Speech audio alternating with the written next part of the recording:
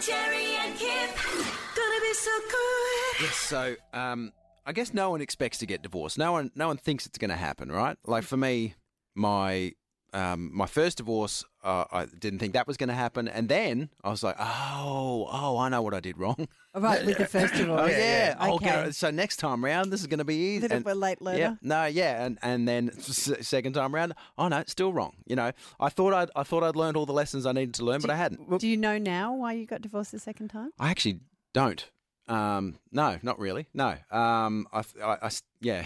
You don't know. It's still a mystery. Yeah. Okay. But the vows and the way in say as long as we both shall live, not for as long as this works out. Exactly. Pending disasters. That's the interesting thing is that you make and then in getting divorced you break the biggest promise you've ever made. Mm-hmm. Which you did with hand on heart, thinking it was the ultimate thing to do. I mean, I doubt there is anyone. I know the whole prenup thing makes it a little orcs. Yeah. But I think people genuinely go in believing that it's going to be for the rest of their lives. Yeah. Well, you'd hope. Yeah. And then when you do break that big promise to the other person, you know, whoever breaks it first or whatever else, or maybe it's mutual, then you need to hope that they're going to act rationally on the back of that. And who knows? Sometimes they don't. Yes, enter Johnny Depp and Amber Heard. Oh, no. That's not the benchmark. Well, they're not. Well, I guess they're the benchmark of how not to do it. I mean, some of the stuff that's come out in the trial and some of the taping that they did when they were still in a relationship and started recording each other, that's not a great sign. No, it's not a great sign.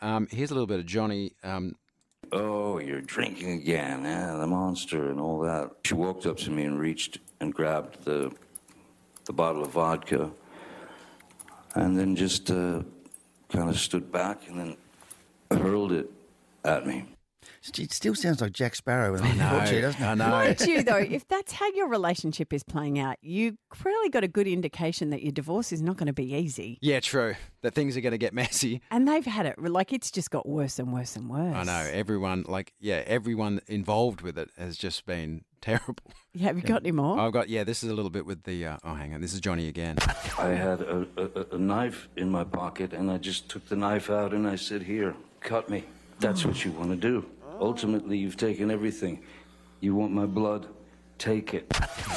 It's just shocking. Yeah. But can I give you the opposite of that? Please. And it was because on Monday I sat and did a half-hour chat with Lisa Curry, who's got a brand new book out. She's turning 60 and it's her memoir of life, love and loss. And for many years she was known as Lisa Curry Kenny, wasn't she? She was. She was married to Iron Man Grant Kenny. If you want to hear that whole interview, please go to iHeartRadio. She's absolutely awesome and so inspiring. But one of the things I said to her is that I found her divorce amazing. So Jet, the two girls had already left home, their daughters, but Jet was only 13 when they decided they'd been married for 23 years and they decided that they didn't want to be married anymore. Really amicable. They have a big house in Mooloolaba and Lisa got a unit directly across the river. She can see the big house from her window. Really? So I said to her, you know, and I do believe this, if you are having trouble in a divorce, you should really read her book. And I said, I think you're the poster girl. And she said this. You can separate being friends. You've got to have the honest conversations without blame. And as hard as they are, if you just sort of put everything out on the table and explain how you feel, then, you know, sometimes you wonder, am I happy or am I happy enough? You know, and you only get one shot at this life. Yeah, you do. And if you dream of doing things that your partner just, you know, has no interest in, then, you know, it's a big decision to make. But be brave. You have to be brave and honest. Wow. What do you think about that, Kip? Because you're recently divorced. Yeah, in fact, it's not even finalised yet, but yeah. I think that's an interesting thought. I just feel like if you can be at that point where you can actually have that honest conversation without emotion and stuff, then maybe I guess it's a good time to divorce because obviously you're no longer emotionally attached. If you can just be so pragmatic about it and just go, you know what, I've got other dreams, let's just separate. Maybe the love's already gone. But was there a concession? Because she's talking about like the view from that unit across to the big house. Yeah. Could angst a lot of people more than the view from the big house across to the unit. Yeah, you're right. Did you have to concede anything majorly for yourself? Yeah, absolutely. Yeah, I mean, but you know what? For me, the moment when I realised, okay, I've just got to let stuff go, is a friend of mine, a close friend of mine, doesn't have access to his kids. Yeah.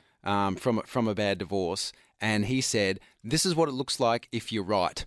Oh, do you want to be right? Do you want to be or right? do you want to be happy? Yep, or you want to see Raph. And, And I just said, oh, yeah, you're right. And I just bent over after that. And, just And said, some whatever. people are not willing to actually answer that question honestly. Yeah. They're out. I mean, I know people who have just said, I want to make that person pay. Yeah. And that has been their mantra for Yep. 20 odd years.